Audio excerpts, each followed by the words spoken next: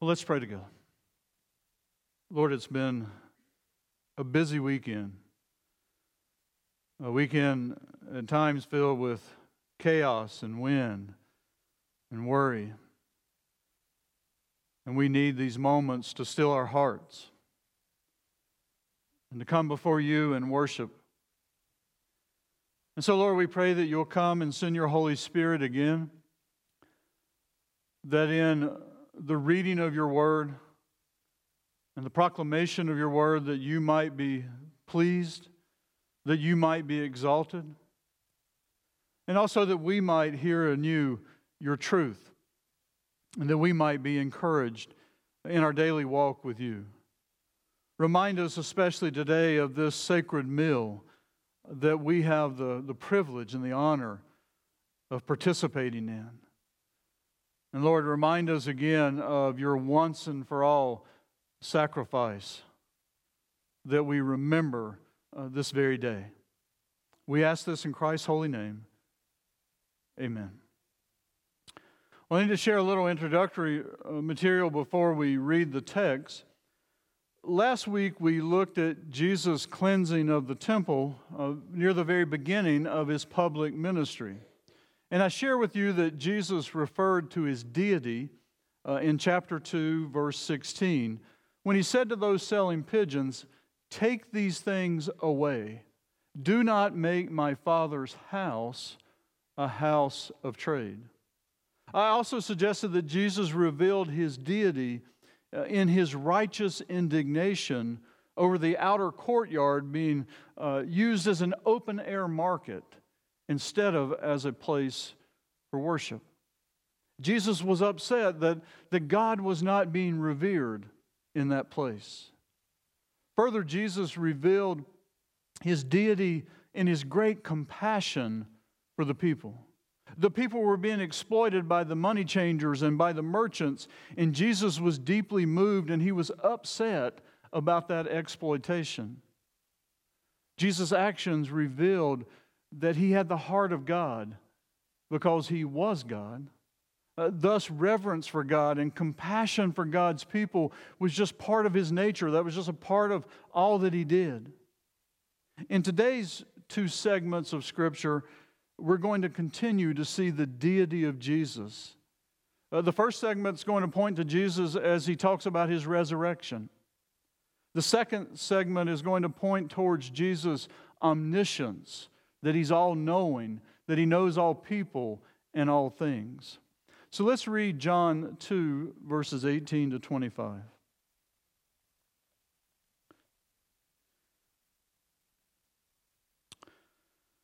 So the Jews said to him, "What sign do you show us for doing these things?" And Jesus answered them, "Destroy this temple, and in 3 days I will raise it up." The Jews then said, "It has taken 46 years to build this temple, and will you raise it up in 3 days?" But he was speaking about the temple of his body. When therefore he was raised from the dead, his disciples remembered that he had said this, and they believed the Scripture and the word that Jesus had spoken.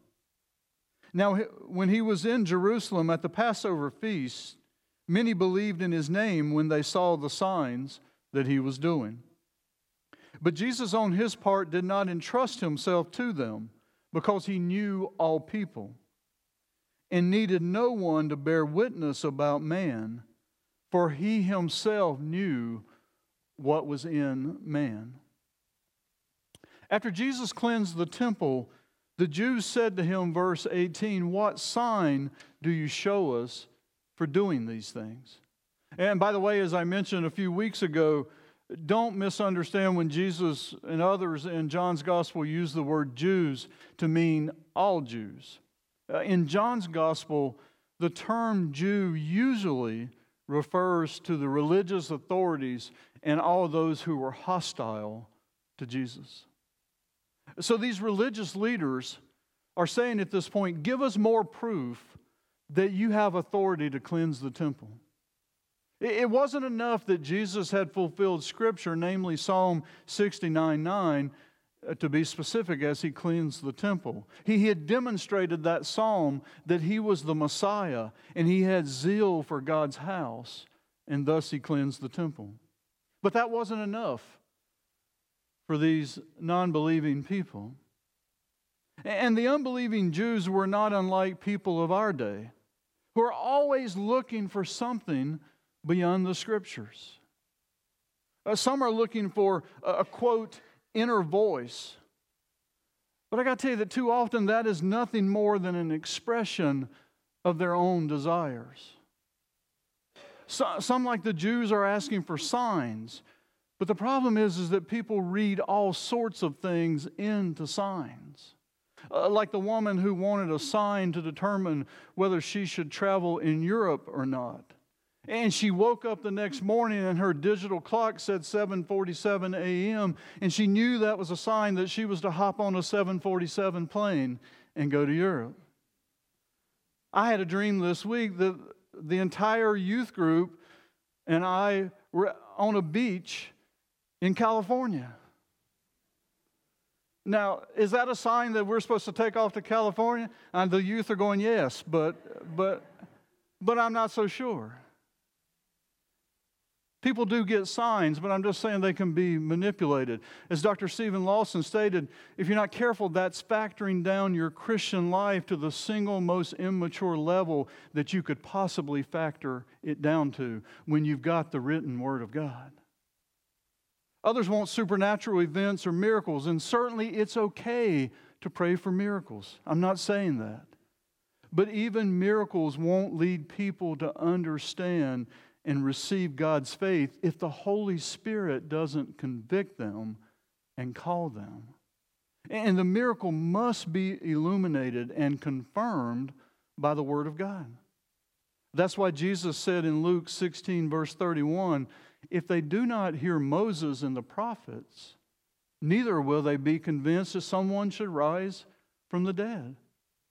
Jesus gave us 8 miracles in John's Gospels, 8 miracles that prove that He is who He says He is. He's the Messiah, the Christ, the Son of God. And the ultimate sign which He'll give us today is when He refers to His resurrection. And He'll prove that at the end. And yet people, even Christians, still seem to want more signs. But I want to ask this, what good is a sign if you don't already believe in the greatest sign that He's given you, His miraculous, supernatural Word that has stood the test of time? But the Jews asked Jesus for a sign. And Jesus answered them, verse 19, destroy this temple, and in 3 days I will raise it up. Now, the Jews were likely asking for some miracle that they wanted Jesus to do right then and there, something that would prove that He had the authority to cleanse the temple. But Jesus, like He most often does when the Jews ask for a sign, He rarely ever answers them directly. I think yet another sign that He doesn't appreciate being tested by asking for signs. So His answer is a bit like this. You want a sign? Here it is. Destroy the temple, and I'll raise it up in 3 days. Jesus answers similarly in Matthew 12 when the scribes and Pharisees asked for a sign. In verses 39 and 40, He said, an evil and adulterous generation seeks for a sign, but no sign will be given to it except the sign of the prophet Jonah.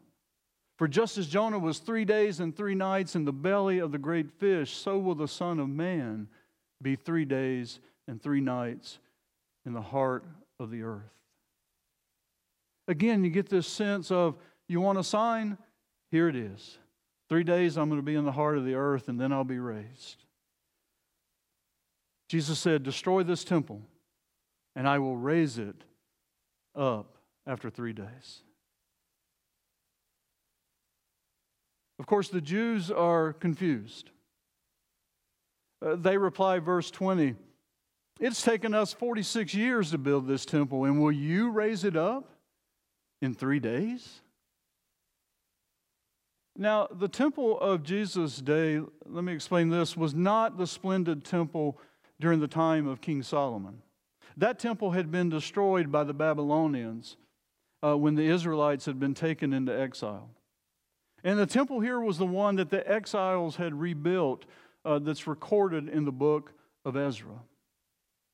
And then many centuries later, around 20 BC, Herod the Great began an extensive reconstruction and renovation of that temple. Ironically, those reconstruction efforts were not completed until shortly before 70 AD, when the temple was destroyed again by the Romans. But it was probably this rebuilding under Herod the Great that the Jews are referring to. What they're likely saying here is, look, we've been rebuilding this thing. We've been renovating this temple for 46 years, and we're still not finished with it. Do you really think you could rebuild it in 3 days? Obviously, the Jews completely missed the point. They were naturally thinking of the Jerusalem temple, but verse 21 says Jesus was speaking about the temple of his body. He was referring, of course, to his resurrection. But even the disciples didn't understand it in the moment. Verse 22 tells us that it wasn't until he was raised from the dead that his disciples remembered that he had said this, and they believed the scripture and the word that Jesus had spoken. Jesus' sacrificial death upon the cross would render the Jerusalem temple sacrificial system obsolete. And his resurrection would lay the foundation and usher in a new covenant in which the way to forgiveness and salvation is through trusting in Jesus' once and for all sacrifice. But many of the people, including the authorities, just didn't believe it. They just wouldn't trust that Jesus was the Messiah, that he was the once for all sacrifice. We see evidence of this in verses 23 to 25. Verse 23 says Jesus remained in Jerusalem for the Passover, and he was doing signs or miracles, and many believed in his name. But verse 24 says that Jesus wouldn't entrust himself to them. Why not? Well, verses 24 and 25 tell us because he knew all people. He knew what was in the mind and the heart of men and women. He was and is omniscient. He knows all things. And Jesus knew the heart of these men and women, and he knew that their belief in him was not genuine, saving faith. There's a play on words in verses 23 and 24. Believed in verse 23 and in trust in verse 24 come from the same Greek word, pisteuo. And what it's saying here is that though the people believed in Jesus, Jesus did not believe in them. He had no faith in their faith because they did not have saving faith, because they did not yet understand that Jesus is the only mediator between God and man. They were not yet ready to turn from their sacrificial system to believe in the once-for-all sacrifice of Jesus. But the Bible is very clear, folks. Jesus' sacrifice is once for all. Once for all. Romans 6, 9 to 11. We know that Christ, being raised from the dead, will never die again. Death no longer has dominion over him. For the death he died to sin once for all. But the life he lives to God. So you also must consider yourselves dead to sin and alive to God in Christ Jesus. Hebrews 7:27. He has no need, like those high priests, to offer sacrifices daily, for first for his own sins and then for those of the people, since he did this once for all when he offered up himself. Hebrews 9:12, he entered once for all into the holy places, not by means of the blood of goats and calves, but by means of his own blood, thus securing an eternal redemption. Hebrews 9:24-28, for Christ has entered not into holy places made with hands, which are copies of the true things, but he's entered into heaven itself, now to appear in the presence of God on our behalf. Nor was it to offer himself repeatedly as the high priest enters the holy place every year with blood not his own. For then he would have had to suffer repeatedly since the foundation of the world. But as it is, he has appeared once for all at the end of the ages to put away sin by the sacrifice of himself. And just as it is appointed for man to die once, and after that comes judgment, so Christ, having been offered once to bear the sins of many, will appear a second time, not to deal with sin, but to save those who are eagerly waiting for him. Eagerly waiting for him. Are we waiting for him, beloved? Well, I want to say just a little more about this once-for-all sacrifice.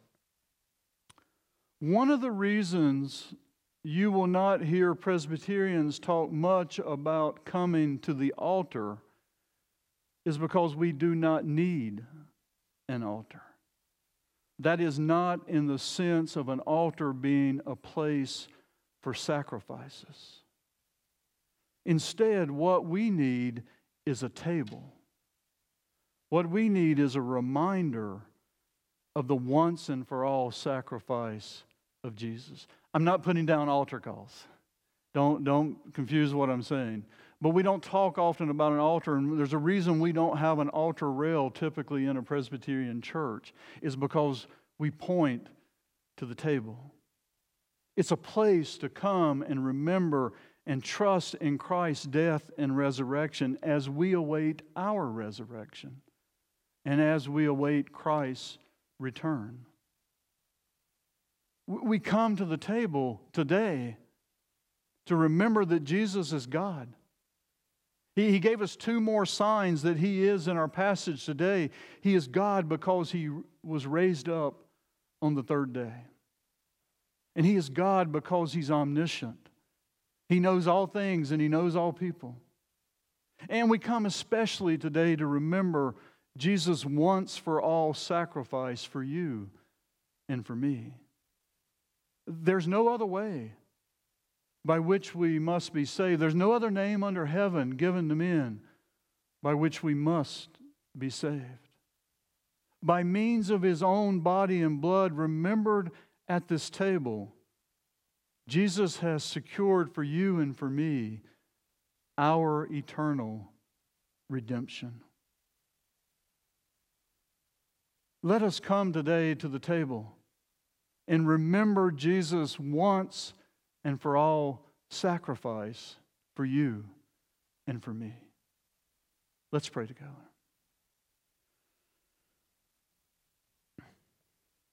Lord, I'm grateful that we don't have to go to an altar week after week after week, that we don't have to bring sacrifice upon sacrifice. You want a contrite heart, a heart that's broken enough to acknowledge what you've already done on the cross and to receive your once for all sacrifice. So, Lord, we come today to remember. And we rely solely on that sacrifice and upon your great grace in Jesus. Lord, as we remember today, we remember how lost we would be apart from you. We remember that your love is so great that you would die for us. We also remember, Lord, that you've called us to be a new people. You've called us to love you and to love others. You've called us to a new way that is unlike those around us. You've called us to be a light unto this dark world. So call us anew today. Lord, we now set aside this bread and this cup as holy unto you. We ask that you would consecrate these elements so that the bread we break and the cup we drink might be for us the body and the blood of Christ. To you, Father, Son, and Holy Spirit, be all praise and glory and honor now and forevermore. Amen. Now may the Lord bless you and keep you. May the Lord make His face to shine upon you and be gracious unto you. May the Lord lift up His countenance upon you and give you His peace today and forevermore. Amen.